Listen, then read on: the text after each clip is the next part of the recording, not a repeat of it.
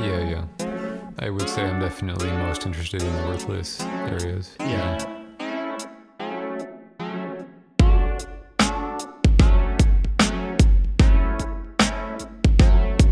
What's my thesis? What's my thesis? What's my thesis?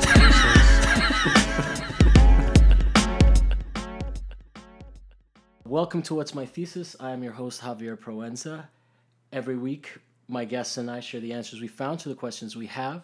Join us as we explore and expand our worldview through research and ask, what's my thesis? And today my guest is, this is the best part because this is not the first time this happens. I don't know how to pronounce your last name. And I feel weird trying without you pronouncing it first. I'd like you to Okay, pronounce it based on what you remember. That's a fun game. That's okay. It's Zoya. There's S, T's, and H's and I's, and I just don't know how to configure them into phonetic sounds. But I'm pretty on point-ish. Yes. Okay, Let's break it down into like 3 parts. Okay. Sar. Dash. T. Sardashti. Oh, it's super easy. I just needed to look at it.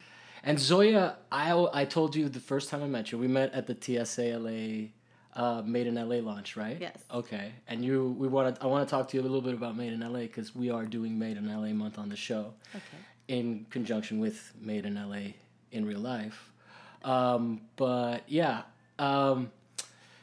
The name Zoya seems very Russian to me because there's a TV show there's a Netflix show. I don't know if that counts as a TV show. But there's a show with a character named Zoya, or an American woman who plays a character that is Russian, a stereotype during the Cold War in the 80s, and her name is Zoya the Destroyer. So has anyone made that rhyme for your name before? I think you're the only one, Javier. That's not something I came up with. I think that you told me that when we met, though. Yes, because I really like that show. It's Gorgeous Ladies of Wrestling. It's written by women. It's not... So just because it's written by women, it means that it's valid? Well, it's better than a bunch of dudes because there is a lot of scantily clad women and you see a lot of breastises. Well, women can be like macho as well and masculinist and patriarchal absolutely. Absolutely. I'm just saying that Alison Brie, it's a little bit more sophisticated than what I'm used to from patriarchal media. Okay. And thank you for making me watch my P's and Q's. Well, I don't know. It's just something that I want to keep in mind as well. Just because I identify as, female and I'm committed to radical feminism doesn't mean that I always uphold those values. Well, I didn't even know that about you. Yes. But that's good to know. I'm getting even more comfortable now. Okay, well, I'm glad. That's the point. Yeah.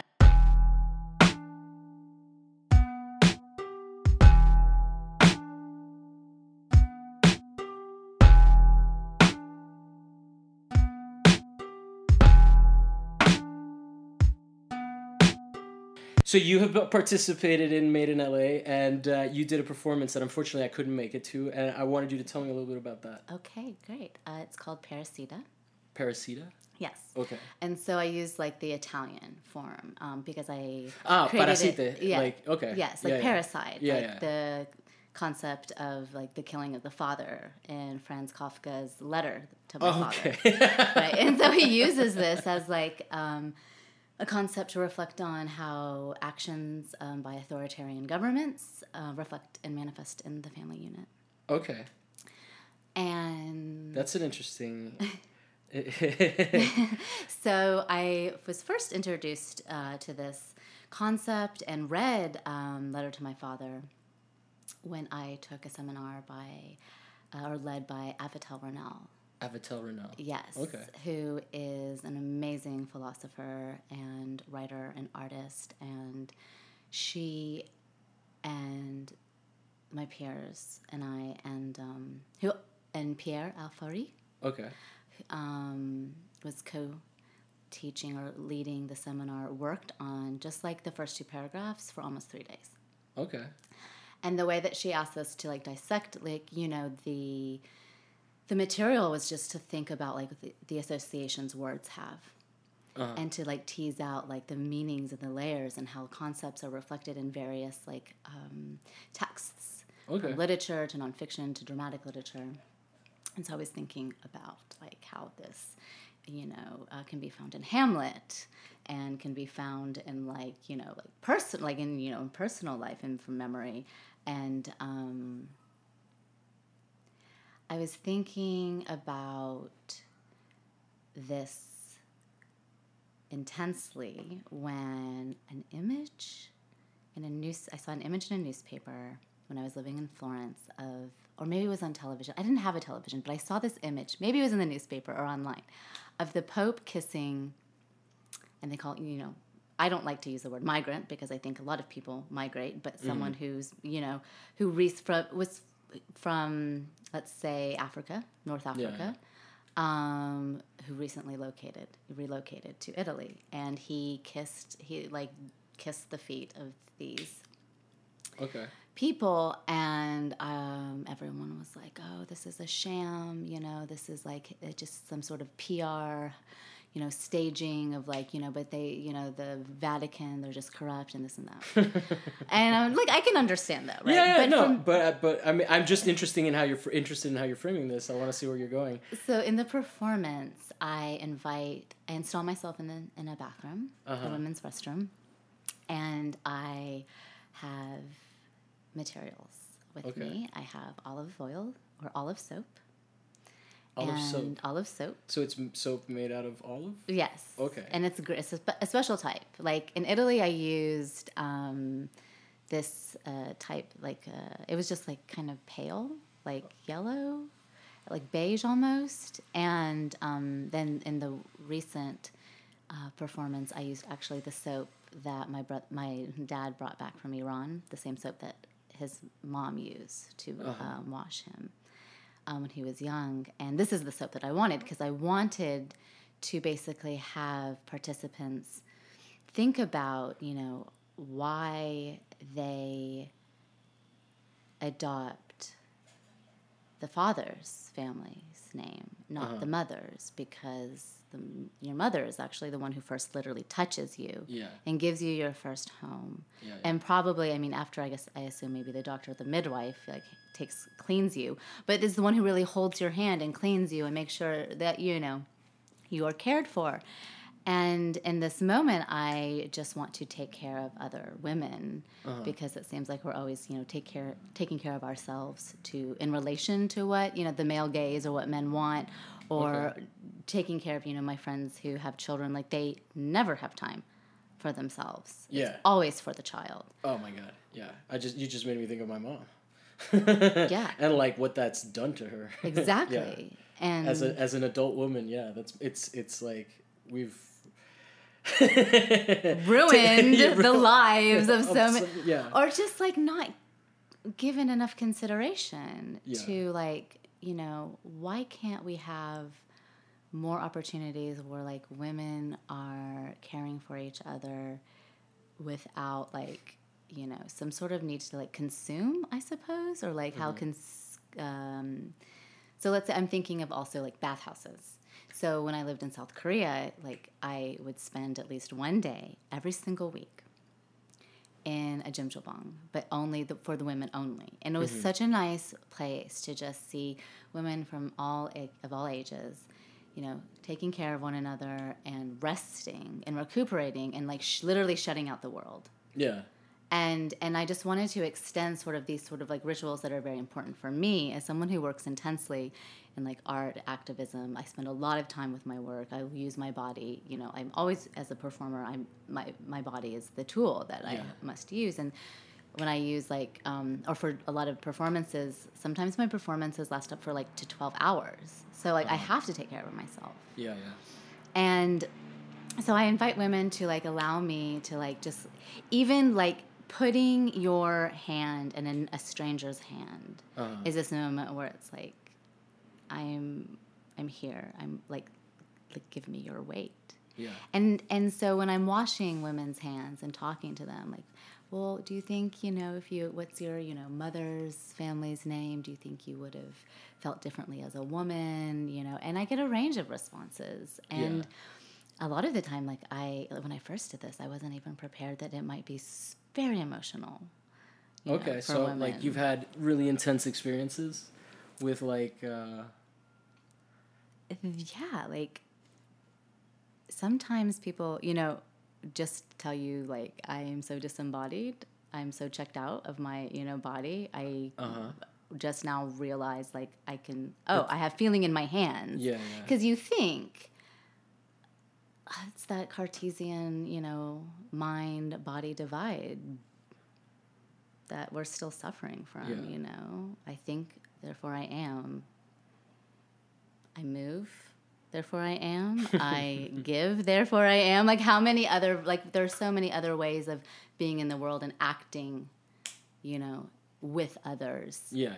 And I feel like this is, or I want really to offer this provocation to not just say like, I know it's intense, like the beginning to say like, it's not against men at all. No, I don't. But it's like... You're on a man's show. Like, so, I mean, I think in this reality, I don't feel like there's like... I never got that vibe from you that you're... Like, that's why I'm so, like, that you're anti-men necessarily. And from what you're describing, it seems like it's very much about making it okay for women to take care of each other, specifically with the intention of getting something out of that interaction that is not defined by men, which tends to be a lot of what women interactions. Have I been listening correctly? I mean, no, yes, okay. Absolutely. Yeah. I mean, even like when you go into the bathroom, it's a place of judgment. You're like, I have to touch up my makeup, or you go to the bathroom because also sometimes, I can't be emotional in public, so you got to get it together and just dry those tears, honey, and it's just like, well, why can't you just sit and weep sometimes in the bathroom and then like have someone be like, hey, absolutely, like, are you okay? And it's kind of this moment, like when, especially during, well, I don't know, I don't want to say especially, but like when you are a citizen under a government that has very extremist like ideologies, and they're like changing legislation that basically are against humanity. In order for us to resist, we have to take care of ourselves. And it doesn't necessarily require all the time going out in public. I'm about what can we do that's not public? And how can we save our energy and wait for the moment that's right? Okay. And I think a lot of this comes from like, the philosophers that I've read, like in relation, like what they wrote in relation to like the French Revolution or so the you're protests talking about in 1968. Like waiting until that point of critical mass hits where you're not necessarily speaking out the whole time and wasting the message kind of thing. Yeah, because it's like we know the message. The message is clear, but we're also dealing with a government that like sends a message that's full of lies, and hateful rhetoric, and it's like, so we have to find a new way, and that's fine. That's about like evolution, right? And progressing as a mature democracy, and a mature democracy, a radical democracy. And what I'm looking at or hoping for is through embodiment. Okay. So when I hold someone's hand, a stranger's hand, and I listen, that hopefully will happen again, because the body is a container for like memories and sensations, and you have a muscle memory. Yeah. So like maybe next time you might be more open to taking another person's hand, another stranger's hand. Yeah. Or like I find, this like generally people to be like, there's a lack of tenderness here. Oh, yeah. And it's like, well, yeah, terrible. And I think devastating, actually. There's a lot. I forget which rapper was talking about it, but there's definitely, or I think a lot of the old school rappers have been talking. I think Run from Run DMC just had something he was talking about, but how like the things that culture really gravitates towards are those things that sell products, right? Like for example, the commentary is mostly on hip hop, where hip hop has just become to a large degree a lot of people on lean, a lot of people living this kind of reckless lifestyle, and I'm sorry. Can you tell me what is on lean? Oh, sorry, that's codeine, and like Okay. I think that I think it might be mixed with so many. I thought there's just I don't know, but but like I'm just quoting somebody who knows more about this than I than I do. Okay. But basically just like that there's like a lot of that the things that like because there is this push towards this corporate I don't even think that in terms of like when you talk about country it's an interesting thing, right? The sense of nationality, because I think that like even that is becoming, first of all, the avenues of power are becoming more and more inaccessible to people, right? Like we don't have influence on Wall Street, we don't have influence on healthcare, but healthcare has influence on us. Yes. Right? And so that is sort of manifesting in culture, and I think that speaks to the tenderness thing. Like, you know, there are people like Kendrick Lamar is what Run was saying, and I think he was saying Chance the Rapper. I'm not really that familiar with their music because I just kind of got a little tired of hip hop. I'm gonna close the window because I can hear a radio. But you know what I'm saying? Yes, I do know what you're saying. I think for me, I only listen to the radio when I'm taking an Uber or a Lyft. And what I hear is just noise, and it's very oppressive, and it's just like, what are you saying? Like words do not have value, and if they do, the value is for what? Yeah. For like commercialism, for fame. Yeah. Like it's not about like even if you are, let's say, a minority. And you make it or whatever, that doesn't make it right or ethical what you're doing, you know? So this is also like, for me, I want to bring a new relation of ethics, which is why I use the format like one-to-one. My performances do not cost money. Yeah. You know, I do not charge people for the performance because this is a relationship that we have built, and it's perfectly fine if we never see each other again, but you know what? I will probably remember your name. Yeah. And you're probably going to remember mine. And the experience. And that's the important part. And there's no price tag for this. Yeah. You know. Yeah, and those things that are sort of out of social experience or normal social experience. There's this artist Tyler Cockin, who's from Cal Arts, that I went to one of his things one time, and he had you wear these goggles that have a toothbrush on them, and you go and you brush each other's teeth. So like you have to cock your head back. You're wearing the goggles that have the toothbrush. They're safety goggles, so nothing's gonna get in your eyes. You put the toothpaste on it, and then to brush the other person's teeth, you have to get up in their grill with your eye. Like basically, the toothbrush is right between your eyeballs. Okay. And you're like bobbing your head back and forth, like. It's a very intimate experience, and of course I remember that. So those little things that there's like, I like those interaction things, but I like the simplicity and the sort of it isn't a very preachy thing. It's I mean, and that's one of the things that I wanted to ask you. Do you consider your work in the realm of activism, or do you separate those two? Like, how do you feel? Because from my standpoint and my practice, I have a very different approach, and I always find that very interesting. Like mine is a little bit more universal themed and detached from like the intimacy comes from the experience of not interacting with me, but interacting with what I'm showing, right? But in that, I tend to not necessarily have so much of an agenda in terms of telling you what to think, which I'm not saying that that's what you're doing. That's definitely like I said, that's what I like about it. It's not preachy, but it does seem to fall somewhere more into it's like it does have a much more more philosophical backing behind it, where you're not telling people how to feel about the experience, and you're not telling them that the experience is important, but you're sharing an experience with somebody, and that's for them to interpret. But at the same time, I think that what you're describing is also politically motivated, right? Whereas I'm not necessarily, and I don't say that like I find that an interesting distinction between practices, right? And sometimes, I mean, because a lot of times, like, I think there is a heavy-handedness that comes with sort of being, which just from your expression, I know you know what I'm talking about. So I'm enjoying. This is outside of my reality of practice, but I'm fascinated by it. I don't think we can be separated from politics. I don't think anything. I mean, we're living in a world where expression, like, is read as political because of everything has been consumed by politics, right?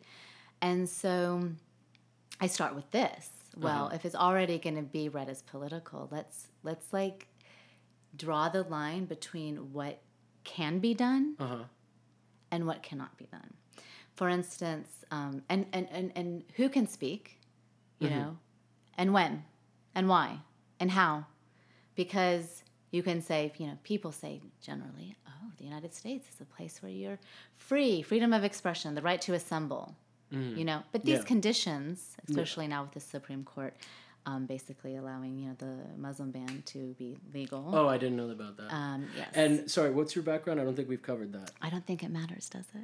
Well, does it? It does. It kind of does to me, because I sort of want to talk about my experience a little bit. That because no one ever thinks I'm Mexican. Everyone always thinks I'm Persian. That's funny. Even knowing my name, they don't think that I'm that they don't go. There's such a disconnect, and that never happened to me until I moved to Los Angeles. Well, because of Los Angeles, basically like is little Tehran, right? Yeah. Tehrangeles, and everyone is just like maybe. I don't know. Let's come back to this. Okay. I'm sure there's a Persian version of Javier, and we're gonna find that. Oh no, there's a Javi. Javi. So I actually changed my name, like started using my whole name, because I like to be identified as Hispanic, because my grandparents taught me how to speak Spanish. And when like I will literally speak Spanish to people here and they won't speak Spanish back to me. Because it's, and so like it was a bit of a culture shock thing for me. Yeah, but anyway, sorry, I didn't want to make it about your background. I wanted to make it about my background. Well, as I guess Emmanuel Levinas would say, it's always going to be about the other, right? Yeah. And when you look at my face and I look at your face, we're confronting that constantly of how red or not when red. I look at your face, I see like, because one of the things that happens, right, and this is what's fucked up about it, is that people will literally find out I'm not Persian and be relieved. Why? Why do you ask them why? It's like they're like, oh, I thought you were one of them, and like, oh my god, one of them, like one of. Yeah, one of what? So you never ask. Please start asking and send me reports. I will definitely do that. This is fascinating. But anyway, sorry. Go back. So you were talking about the political. So what happened, let's say, in this second performance of Parasita here in LA last weekend? It was in. And again, it's called Parasite in Italian. Parasite. Yeah. But I like to change Parasita because it's the feminine. Version. Yeah. Right. Okay. Is there a feminine parasita? Yeah. Parasite and parasita? Yeah. Okay. I'll take your word for it. I don't know. My Italian. Well, it's the title that I decided to use. No. Okay. Never mind. I meant, is it like in Italian? Is there a feminine like? Are there gendered parasites? There are now. Okay. That's all right. Awesome. There we go. That's what I wanted to find out. Yeah. And actually it's very interesting as well. On a side note, well, it's not a side note. It's in this conversation. I didn't completely understand gender trouble until I started learning Italian. So okay. A lot of people are like, oh, I don't. And I guess, are you familiar with the work? So it was it was like Judith Butler's first works that became very popular in the 90s, and we won't get into that. I'm just going to say that for now, and then we can maybe come back to it later. But I want to say this. What I do in the performance is I remember what the women tell me while I'm washing their hands, and while I'm waiting, like if no one's around, I will take eyeliner, and that's like either green or black or brown or whatever matches like the color scheme of the soap and the costume or whatever, and the sign that I put out on the door in between the men's and women's like restroom signs. And I write what they tell me, and I write the names that they their names and the name of their mother's family name. Okay. And I also write what I remember from the previous performance. And so you have this like narrative, like this bigger narrative written on the wall. And did you write them down? Is it specifically the memory what you remembered this time? Had you already written it, and then now you're working off of the memory of what you wrote for the first performance? So I have a very good memory because I grew up in theater, and when you're like memorizing lines like hundreds and hundreds of pages. Okay. And when you do that for 10 years of your life on a regular basis, you just remember things really well. People are always like, you have an amazing memory. I'm like, yeah, well, I listen. And so I'm not just thinking about myself, and so I'm thinking about the other. And so this is also brings us to phenomenology, right? Where like my experience is being through my body. I think through my body. I think about like what someone says to me and how I feel, the sensations and where, And so when the moment someone really exhales and allows their, right palm to like settle into my left palm, and they tell me something very intimate, I'm going to remember that because I'm literally in touch with them. We're breathing together. We're like there's eye connection. So I can remember what they say very well, and sometimes I can't, and sometimes maybe it's adjusted a little bit. But that's the oral tradition part of it. Exactly. Yeah. Thank you. And so I write this on the wall in eyeliner, because it can be erased easily. Okay. It can be removed. Yeah, exactly. Well, no, that's it. So this is what happened. Like I wanted to do this performance for 2 hours and leave it up because there was a concert that evening. This happened in, I think it's called One Plaza downtown, next to where Grand Performances has, events in their little amphitheater. Mm-hmm. And there was this amazing Iranian singer performing and DJ that night, and I knew, I knew that there would be a huge audience, anyways. So I was just like, I like to install my work where there's already like this main event that is like sanctioned by some sort of nonprofit, and just to see, I'm just a person here doing a performance too. And what I also work with in sort of the delivery is I don't act. I'm not like acting a certain way. It's not a character. I might have a costume that is slightly theatrical, but this is LA. People are like wearing costumes all the time. But when I present the question or talk to people, it's very ordinary. So I like to play with this theatricality that kind of like comes into ordinary situations and then sort of like kind of like is elevated for a moment and then kind of drops down to a de-dramatized sort of like I think the outfit probably lets people know it's a performance, but then there's no affectation to the interaction, is what it sounds like. It's time for us to stop, pretending, I think. And so it's about really being honest and or as honest as possible, or as true to like, let's say, one's voice and how you express yourself as possible, because we rarely are given opportunities, to do that. Being in the entertainment capital of the world. Yeah. In the Me Too capital of the world. Mm-hmm. Yeah. Exactly. And so, Sorry. I was writing these, stories, and all of a sudden security came in, and they just were like so upset. They said, we heard that you were defacing public property. And I said, well, I'm writing using this eyeliner, which is for a woman's face or a person's face, and I am, it's writing. Removable, yeah. It's removable. So, and as far as I know, this wall doesn't have a face, and I'm not altering it in any way. Yeah. And I said, I met Hilda, this woman who happens to clean the bathrooms, and I washed her hands an hour ago, and so the person who's actually going to be troubled by this. Yeah, exactly. And like, she didn't speak English, and I don't speak Spanish, but I'm learning Italian. So through me speaking to her in Italian and understanding enough Spanish to understand that she's been working here for 23 years, and I felt the 64 years of work when I was washing her hands, and I said that straight up to the security guard, and he was just like, and then I extended my hand and I was like, "Hi, I'm Zoya, may I wash your hands?" And it was just silence, they didn't know what to say, because clearly, and this is where the let's say political comes in. It's like, why am I not able to be, let's say, in a place that's public, that's paid for by taxes? Should be for all, something that doesn't really, it's ephemeral, and I'm not saying anything like, these are women's memories.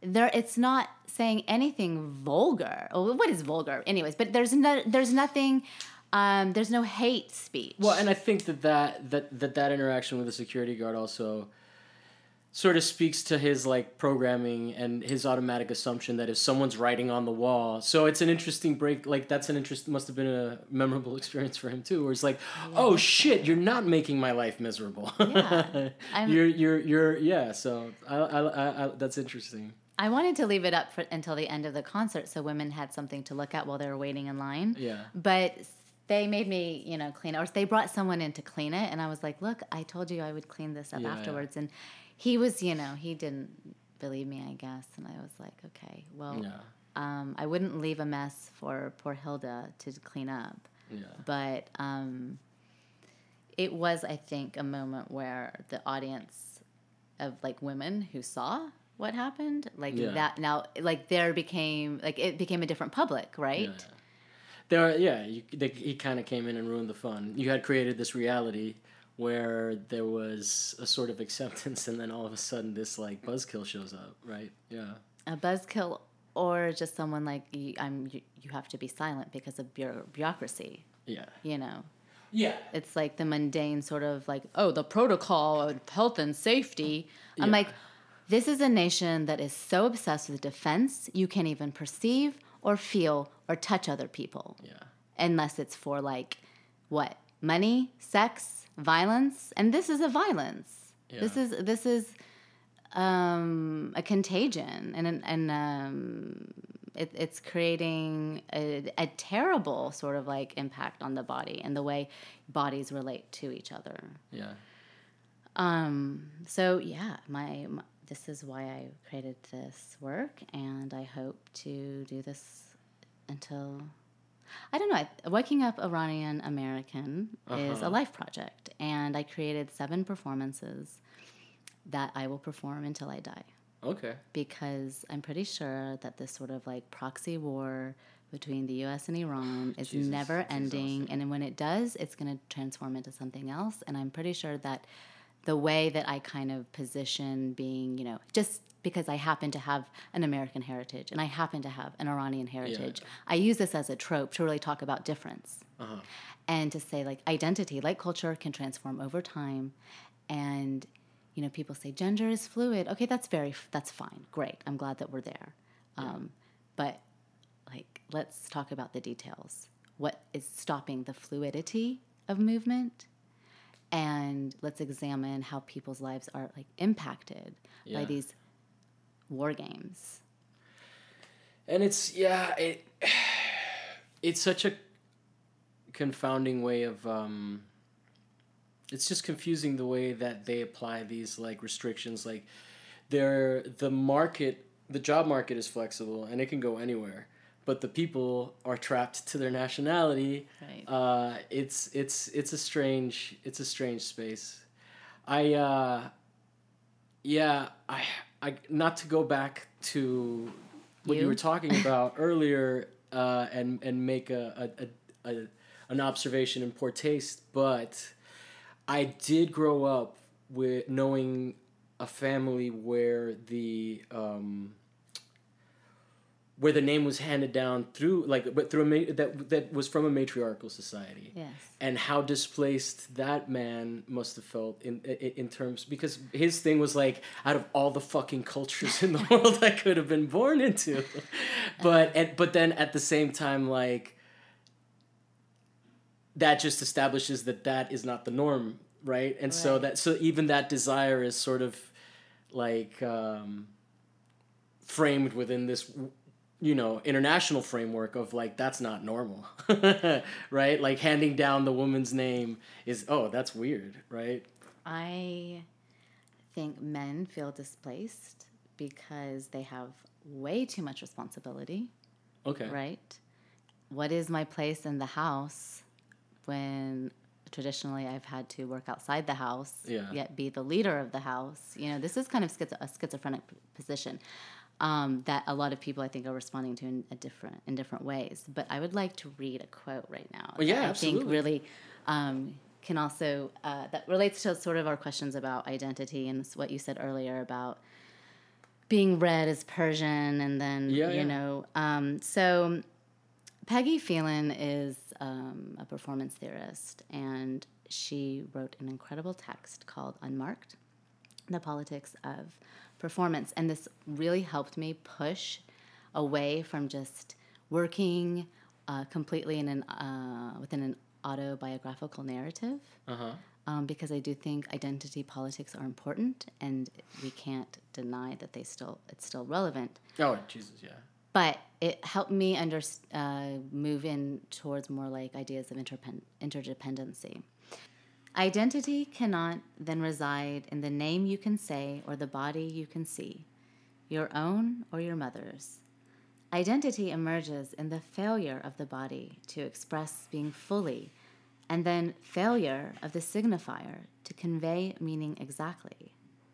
Identity is perceptible only through a relation to another, which is to say, it is a form of both resisting and claiming the other, declaring the boundary where the self diverges from and merges with the other.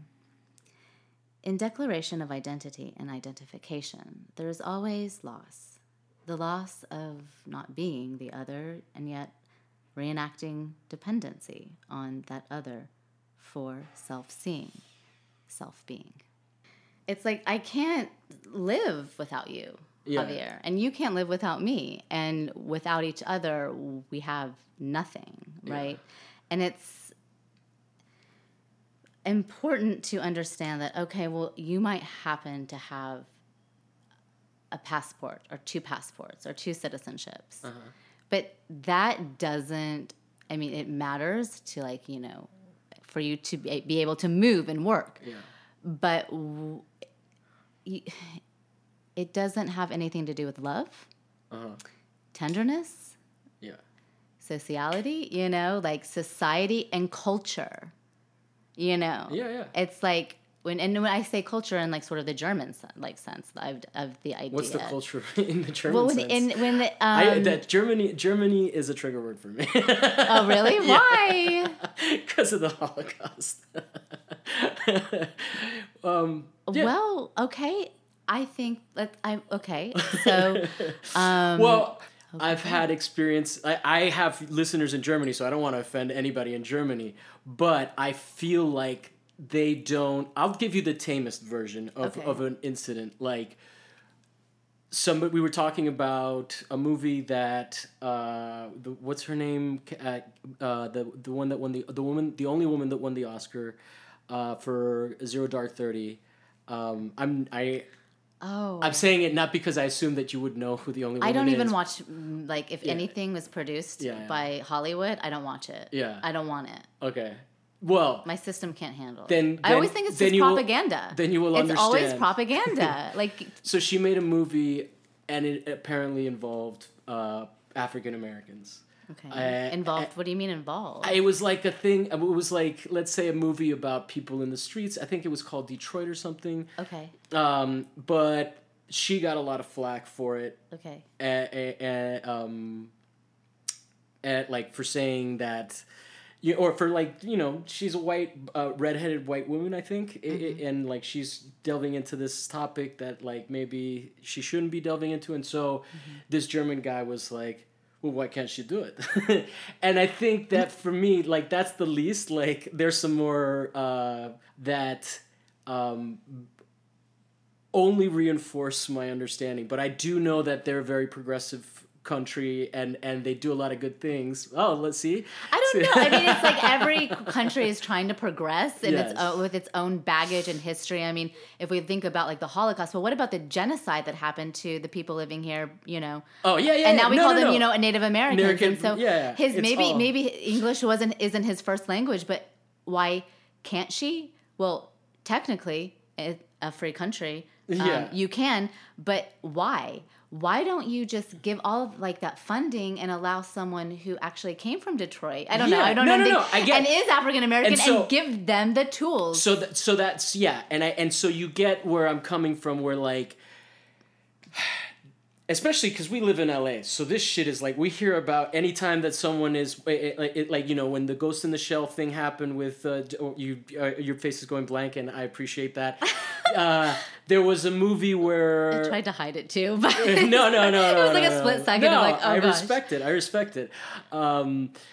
It makes me want to take you to see bad movies and then interview you about them. Okay, well, hey, actually, yes, that sounds interesting. Yes. Okay, so we'll work on that. Okay. But my point with that is that there is a thing that's happening over here because Black people are getting shot by cops. Yeah. That is very real to us, and so. Anyway, without getting too much, because I don't have too much research done on that topic, and I don't like to speak too much without having the specifics. But overall, I'm saying like they have a very good PR campaign going on right now, Germany, but I'm still suspicious of them. Well, think about the state media and art, like they've done. I also there's have a history of like aesthetics in politics that has been refined and also has been used for ideological manipulation. Yeah. And let's say when you think about it and compare it to the United States, it's like, ugh. Yeah, and also. Here it's those guys get so much funding, and I might have a chip on my shoulder about that too. In Germany, artists? Yeah. No, why? I mean, it's just it's like state support. This should be here, and it's not. And so now you think about like, oh, okay. Again, it becomes political. Yeah. Who gets to speak when, why, how, and where? And so every nation deals with its own like colonial history. Oof. Empire, like, I don't know, we could maybe someday play a game and try to name places that had never had an empire, and what how their societies function. It's a terrible sort of like game or like, it's not a game, it's like a cop-out, really. Like, oh, look over there, that country does that. Yeah. We're not like that country. Oh, we do this, and I'm not saying you're that's doing not that, but my position. But I feel like it just happens here all the time. Yeah. But we also do that with like, I think it just limits our ability to progress, and really enough. listen and let's find the right words.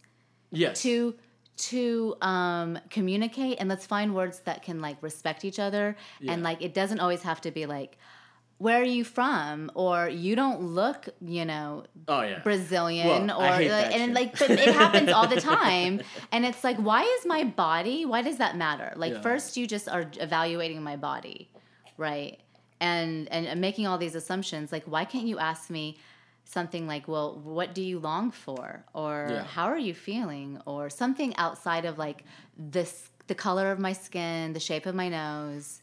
This is boring. Well, I think, and I think a lot of times the reason people do that is because it's a very microaggressive like icebreaker of like, hey, tell me how you were raised. And I think I've seen a lot of Asian people just handle that question by saying like, where are you from? I'm like, Kentucky. And like, and what kind of Asian people when you say Asian? all kinds. Like East Asian, Southeast Asian. I don't know. Well, I think, but I'm saying, I think their point is that I'm American, and that's why I don't know. Like, so, like, right. So, and I think that, like, and then it'll be like a question of like, what's my ethnic background, right? But I think that people think it's a culture question when they ask you where they're from, because they're like, oh, now we're going to talk about your culture, where they really don't understand that what they're doing is identifying you as other. Yes, right? exactly. That's the point. Yeah. And so a lot of people insisting, and they're like, no, but where are you really from? Right. Yes. And so I think that is I like that we got into race now. Because we are in LA. Yeah, we are in the United States. Well, I mean, we are living in the world, you know, it really is like this whole world has a huge race problem. What was one of the things that I told you when I invited you on the show, though? It's like, I was really excited to book a girl. Or I'm not a girl. What do you mean a girl? Well, okay, why do you read me as like a girl? Just because... It's easier? No, well... Are you afraid of women, Javier? I think because I am a man-child. We are all infantilized by the state. It's okay. And I think of myself now as a boy, right? Well, yeah, I mean, but yeah, I mean, obviously you are a woman, but I meant to lighten up a little bit by saying girl. Like, you're a girl and I'm a boy, right? But the whole thing was like, because I was also about to say, like, it's really easy to book white guys. So I think, you know... Why is it easy? Because there's so fucking many of them in LA. Where did they come from? I don't know. White America. There's really a lot of them. Like, I had to literally tell because for me, my work and social split is very different. At work, I have a lot of Hispanic friends, and coworkers. But in the art world, it's like, dude, you know, and so.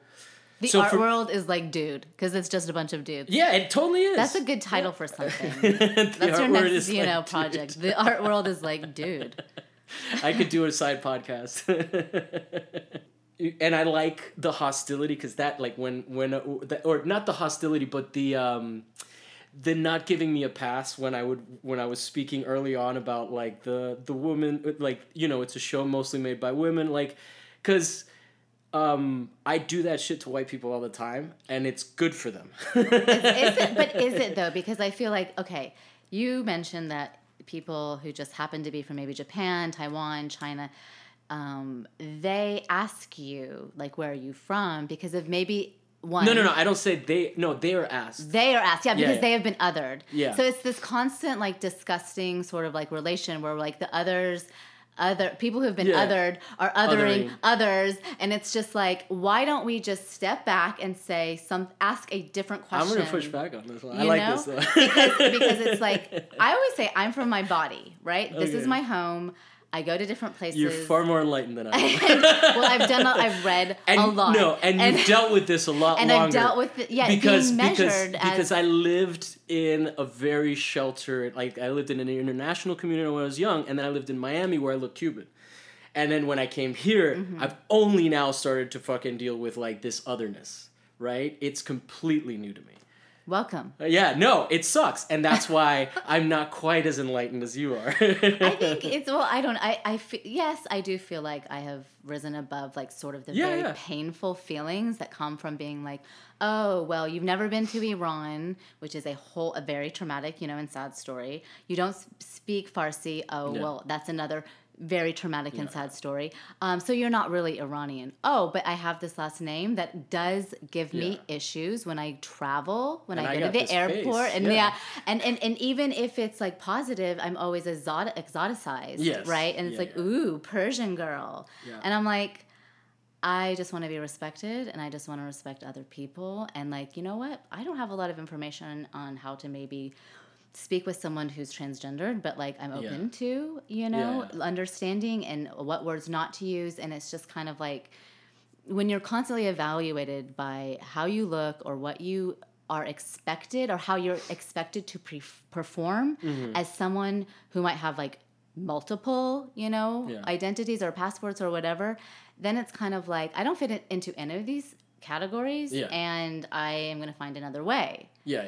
And that is what progress is, just. But like, you're also, I mean, where did you grow up? Like California? Oh, okay. No, so I was born in Denver, and then due to my dad's job, so we moved to Texas, Arkansas. Okay. I lived, for a couple months in New York before thinking, oh God, the theater scene is terrible here. The way they handle like multiculturalism and like this sort of like blind casting is so pathetic. Yeah.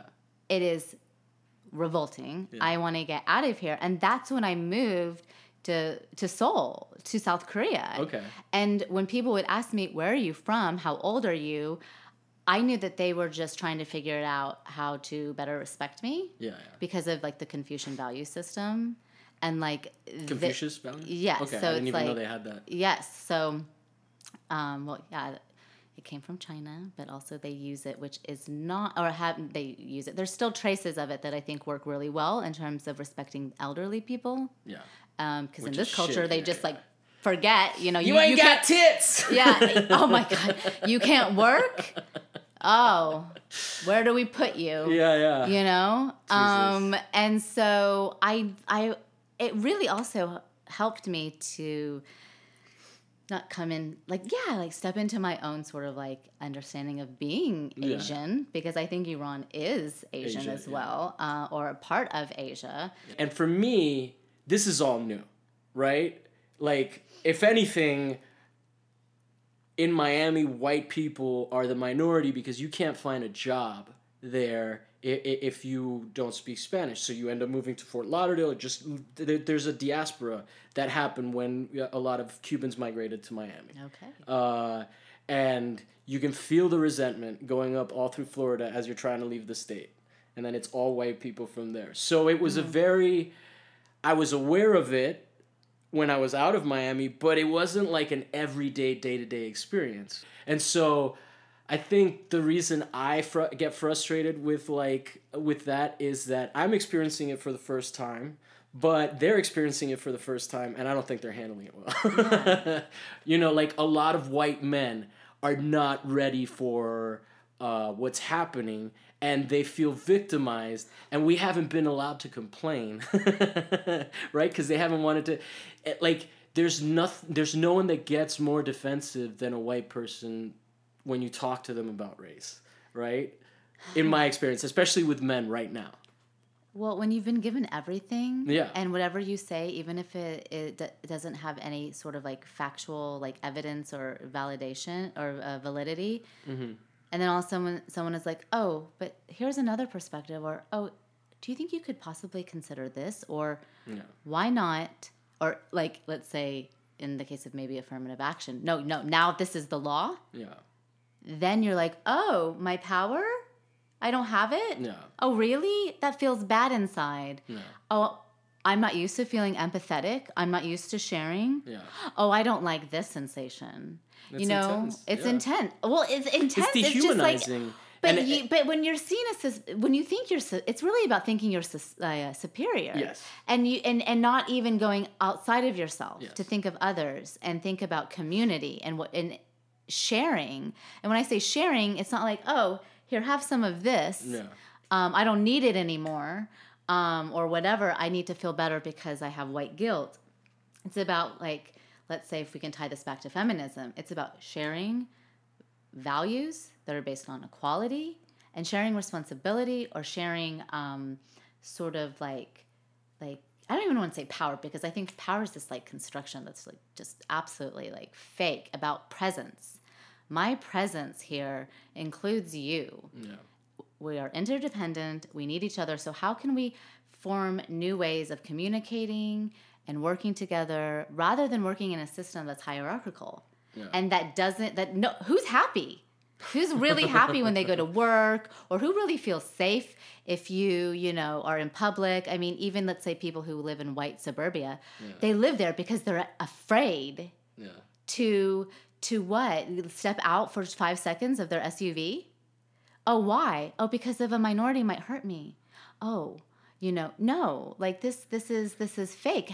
Do police officers on a regular basis murder you and your family members? Yeah. Oh, I'm sorry. Well, state-sanctioned violence doesn't apply to you. So why are you acting like, it's like you are going to get hurt. You can get away with it. I know, exactly. Oh my God. And I get it, white people. Like, the guilt is rough because you guys are responsible for a lot of the fucked up shit. But at the same time, like, for real, you got to do it gracefully or graciously, transition, like, because what people don't understand is even like the term people of color, it's an othering of everyone that isn't white. I know. It includes every single fucking person that isn't white. I know. And white's not a color. Yeah. Oh, okay. Yeah. So it's like it is this very specific classification that's very uncomfortable. I think maybe we should think about not saying white people because it's also like reinforcing their sort of like their otherness, other, and their like superior. they're being superior. Yeah. Like, why don't we say the very privileged or the people? Like I want to like brainstorm and be like, well, how can I actually respectfully address you? Yeah. If we want to stop othering everyone and placing people into categories which are unhelpful, how can I address you with respect, but also acknowledge your privilege in society and the inequality that is obvious? Yeah. And say it where we're not or do it in a way that we're not excluding people, because it's not like I want to take away your home and your, all the stuff that you have. I'm joking. Come on. But it's about acknowledging that you have too much stuff anyways. Yeah. You've always had too much, and whether it's like talking time, or television time or whatever on the screen everywhere. Why don't we support others and allow their voices to be heard and to support their bodies and give them access to proper health care, education that isn't continuing to perpetuate the biases, and to realize, like, guess what? Your family is from all over, just like their families who are all over. And if you get to move, that's a good thing, because we should be nomadic, really, if you want to survive. And that ideas of nation... Well, that shit's just dying right now. Do you think before I die, I want it to just... The bad news is that we're going to be citizens of corporations. Well, in Bank of America, we trust. I mean, that's like... that does seem to be kind of the direction we're going. So... Have you, this is too personal, tell me, but have you ever wished you were white? Have you ever had that personal experience? Or have you had the fortitude to not give into that? Well, okay, so my mother would be classified as white. Okay. She grew up in Pennsylvania. Okay. In Quaker country. Uh-huh. Right. And our family members were very much involved with, the underground railroad. Ooh. And, these sort of practices of resistance. Past you can be proud to talk about. That's amazing. But also a lot of, her family members are also very conservative Christians and Republicans. So I do have this white heritage as well, or this, Caucasian. Yeah, but you don't necessarily carry that around on your back all the time. I don't know. I think it's like, I used to see myself, because other people were always like, oh, you're half. Okay. And I was just like, oh. Thank goodness they called you that. They granted you that much. Oh, really? Half of what? And it left me with this feeling of like, oh, well, I'll never be whole. Mm-hmm. And then I became obsessed with unity and this sort of idea of seeing myself like someday, I'll be full Persian if I, act a certain way and get, certain plastic surgery or wear certain things that seem to be very, important to the people of a community who have always said, oh, you're not Persian enough, or you don't speak Farsi, so you don't really know anything. But I'm like, I also took like a semester in like Iranian studies, and learned a lot about Khomeiniism and probably know more about the revolution than most people, Yeah. older than me. So it's kind of like, and they always say like, oh, the foreigner knows more than us. And I'm like, I just introduced you and with my full name and like and so that's when the sort of like, and my mother's family, they've never, said like, oh, you're not American enough, Yeah. But I've never felt like in terms of like value systems or sort of like the parts of Iranian culture that I really hold close to me and depend on for survival in terms of thinking of of myself as a spiritual being. Okay. The way I'm drawn to certain sort of aesthetics, this is, when I say survival, I mean like really to be inspired and to thrive as an artist, as a person who wants to contribute to humanity. I go in this direction, and it's been this like real like quest to let's say connect to my roots. But really, I think your roots can be anywhere, right? Yeah. Like root yourself into the ground, just stand up straight. And breathe and perceive and realize that this is the earth that is sacred, regardless of, where you are, and realize that this is precious. And like in this moment, you are like valuing life, right? And to say, oh, well, my ideas of nation are bound up in a flag, a song, memories of war, sacrifice. This is really dangerous. And this is the part, like every culture has this. And this is what I really think that is important in terms of being evaluated is like, I don't want who I am, which is even problematic. But I don't want how I interact with others to ever reflect this sort of performance of like which the nation state projects. And so when I say, okay, well, when people say, what are you, or this and that, what's your background? I say, I'm an artist and I'm a woman, and that's it. Yeah, that was your initial response. Yeah. And it's almost like a non-conforming to what you want to know. Like, I know what you want to know, but I'm not going to give it to you. And so it's like, it's a little bit of like taking a little bit of power back, a little bit of like, no, let's not start there, buddy. It's like also guidance. Passive education, though. Really to be like, well, what are you really trying to say? Yeah. What do you really want to ask me? Yeah. What are you really curious about? Do you want to know me as a person, or do you want to know me as a nationality first? Like, what is more important to you? Like, like in terms of like, especially with your answer, as opposed to saying I'm from Kentucky or from wherever. I'm thinking of a specific person. Okay. But you're not from Kentucky. No, I've never been to Kentucky. Not that I have a problem with Kentucky, but I think Kentucky might not be so welcoming. You never know. You never know. You really never know. I went to Texas and it was fun. I don't know if I could live in Texas. There was definitely like, oh, you're one of the good ones vibe. Oh, yeah. And see, that is already, it's like, well, what do you mean? Because you've watched a lot of shows where people, minorities are demonized as gangsters or criminals? Is that what they even mean? going within like the family structure too? Like, I know, and I tell this story because it's fucked up. They find it funny, or she finds it funny, but I have a coworker who jokes with her brother that he is adopted because he's darker skinned than them. And I'm like, damn, yo, like even your siblings like getting racist on you. Like that's how it breaks down within like family structures. I have another coworker who had to tell her white dad, like, yo, you can't just think of me as a white girl. Like that our experiences are not the same. So it's crazy. No, I mean even my dad and like my Iranian family, they see me, they're like, oh yeah, you're white. Yeah.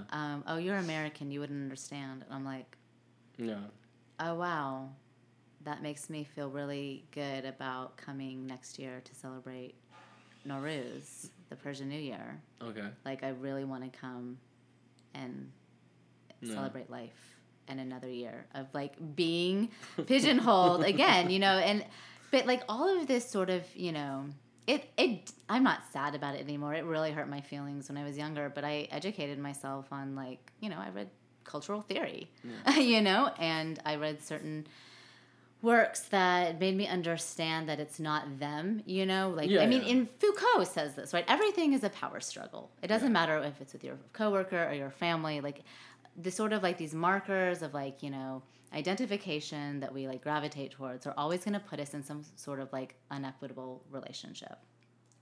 And when you have been traumatized by so many people, if you'd say you're Iranian or Mexican or, Chinese, you're going to be playing defense all the time. You're going to be putting up like literally a wall. And sometimes those walls become monuments and sometimes they become monumentalized through words. Yeah. And I'm here to acknowledge that this is not helpful and to find beautiful, inspiring ways to dismantle them because they've been created by people, humans have created this. And I really believe in working towards a more like ethical, humane, progressive, radical sort of world where multiple voices are like heard and supported. It has something to do with like aesthetics and spatial arrangement and time. And of course, this is like, the fundamentals of performance and performance studies. And so this is what I'm working on. No, I mean, I think we talked a lot about just dealing with each other, like interpersonal relationships, in spite of, or in spite of the limitations that the pre-assumptions that exist in people, essentially dealing with breaking down those walls. Yes, I'll give you my lions. How about that? So I look to Judith Butler. Okay. I look to Hannah Arendt. I look to Avital Ronell. I look to even Fanon, right? A lot of like his ideas about like taking off the white mask, right? Okay. Stuart Hall in terms of cultural theory. I really enjoy it's outdated, but Guy Debord. I mean, it's not outdated, but it's older. It's dated. Guy Debord and the Situationists in terms of like their investigations in the city and psychogeography and the body being like in place and a relationship to the city. Because I also do walking performances, but whatever.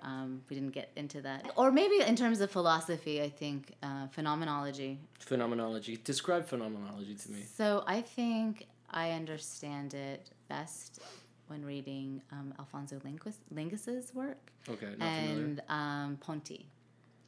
Merleau-Ponty. Maurice Merleau-Ponty. So it's like I know something through my engagement, like what the body has like an engagement with life or an encounter. So like your body has a relationship to the city, your body has a relationship to the landscape, whether that be like societal, political, environmental. And so like when I think of myself as a being, a human being, I am, even you thinking about the verb to be or like my existence, I exist in relation to something else. So even trees are beings, right? They might be non-human No, I beings. get what you're saying. But it's like, but even, being in their presence makes a difference. Right. And so thinking about like presence, again, as having sort of the capability of one's presence, like producing knowledge, right? So the fact that maybe I stand in the middle of the street with a sign that says something, I'm contributing to some sort of like knowledge production, right? And like that is always going to be in relation to like what?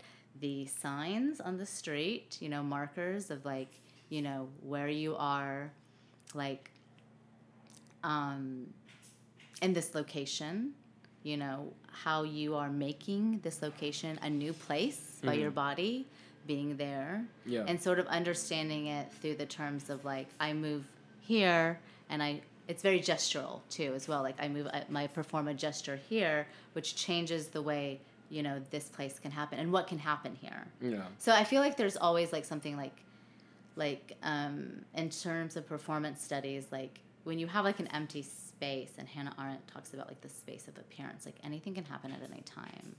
And this is what politics is, really.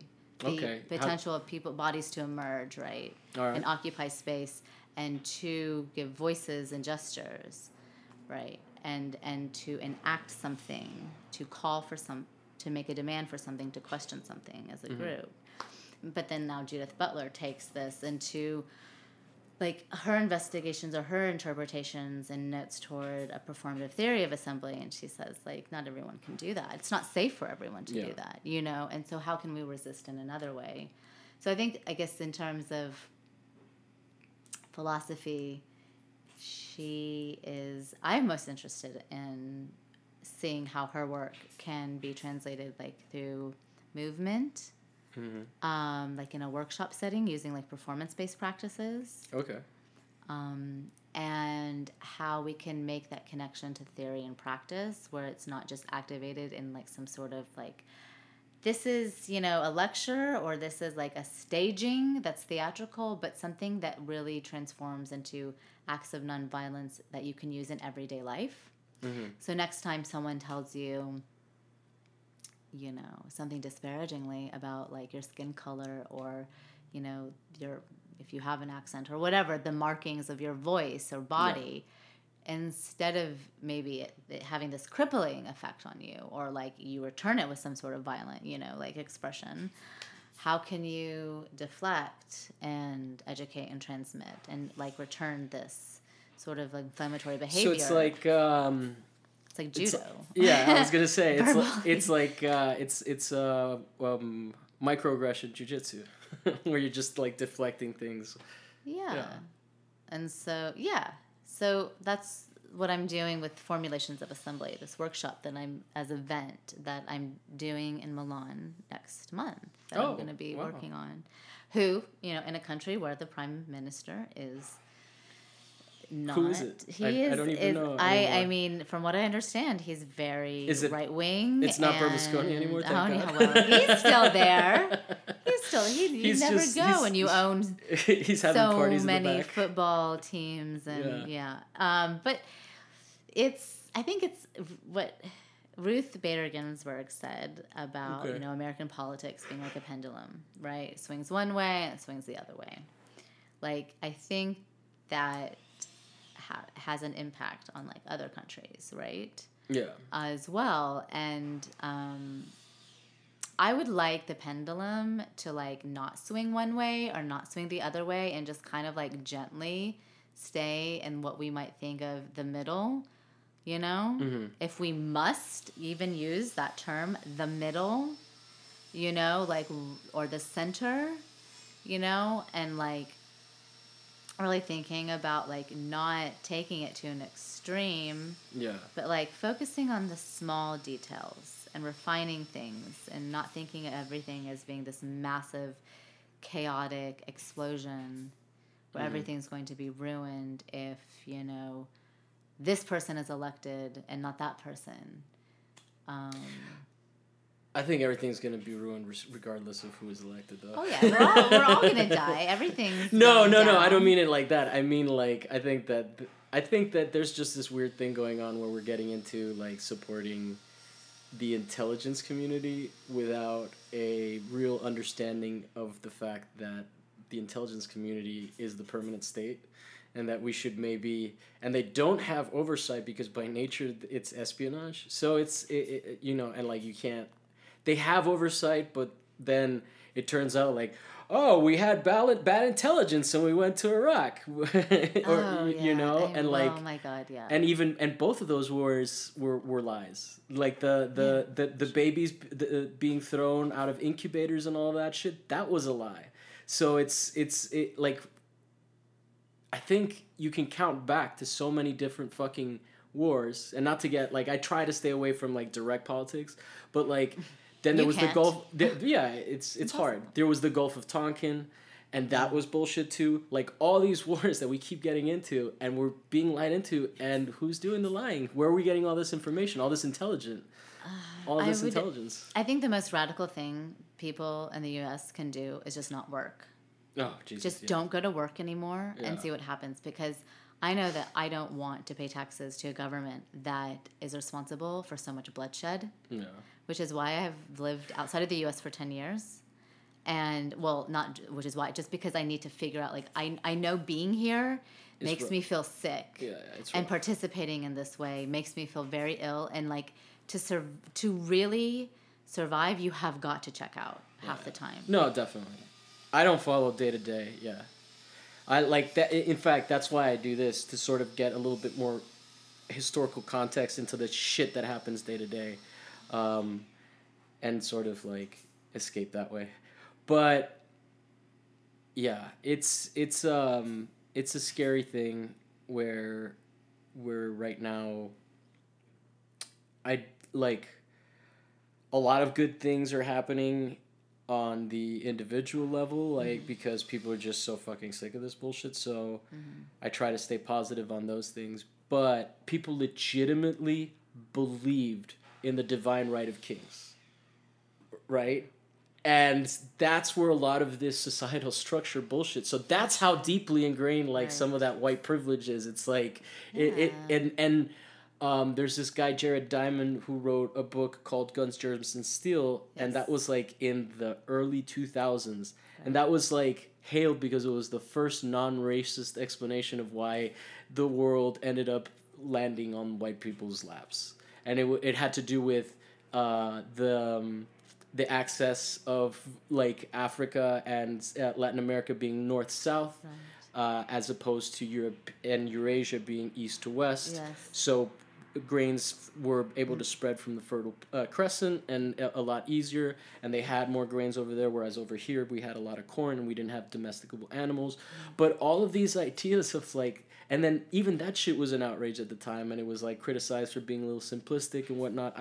I'm not up to date on how valid his work is anymore, but I find all of that, like that's how embedded it is, and so, like, sometimes I'll just be thinking, like, how can people fucking shoot black people? How can cops just shoot black people? How is that possible? And that is how intrinsic this notion of superiority is like, there's a divinity to it, right? It may not be that we believe in kings and a monarchy anymore. Well, we do. Well, to some Not degree. we do, but yeah, I mean, Manifest Destiny has it's everywhere, you know? Just go out on the street and look and see the names of these streets. Yes. Is the one name. What are the others? They're always like presidents and all this. Yeah. Let's not give away where I live. Well, I mean, it's just. It's fine. Sorry, privacy. Well, yeah, no, I don't even think about that. See, I don't live that close to that street. I think it's strange that it's not strange. What I appreciate, I saw this interview conducted by a Dutch journalist. Mm-hmm. He was interviewing James Baldwin. Okay. And he was Who's James Baldwin? What's he famous for? So he's an African American writer. Okay. And playwright. Okay. And poet. And he was like, yeah, well, white people happened to discover us. No. What are you going to do now? No. And what are you going to do? You know, it's about doing something that is and understanding your faults, really, right? And kind of cleaning up your messes and how do you do that? How do you clean up a mess that has just spread, you know, so quickly and is so ugly, and realizing that you are intrinsically violent? Yeah. Like, how do you tell someone that? Especially in a country where, like, the NRA, which I think is a terrorist organization, but most people are like, it's okay, it's a private business. You're free to have a business here. Yeah. And I'm like, are you kidding? Like, this is really disgusting. And so we're dealing with a lot. But when have we not always dealt with a lot, you know? Definitely. It was great having you on. Thank you so much for coming. Thank you so much for you. You are by far the record holder for quickest prepared guest. So I want to flaunt you and celebrate you for that. Great. Thank you. All right. Well, and if you're listening to this and you want to know more, you can check out my website, which is homesoil.org. And Home Soil? Yes, Home Soil is the name of, I guess, a philosophy, but also the name of a site where I also exist or place my work or archive my projects, texts, images, or videos. Hopefully, I'll get some funding in 2019 and do a project in LA. Oh, nice. Yeah. That sounds great. So, yeah. And do you have an Instagram, or are you not playing that game? Z Sardashti. I'm new to the game. You're new to the game? Yeah, right. 3 months. I'm gonna shout you out when this comes out on my Instagram. Thank you, Javier. No problem. Thank you so much for coming.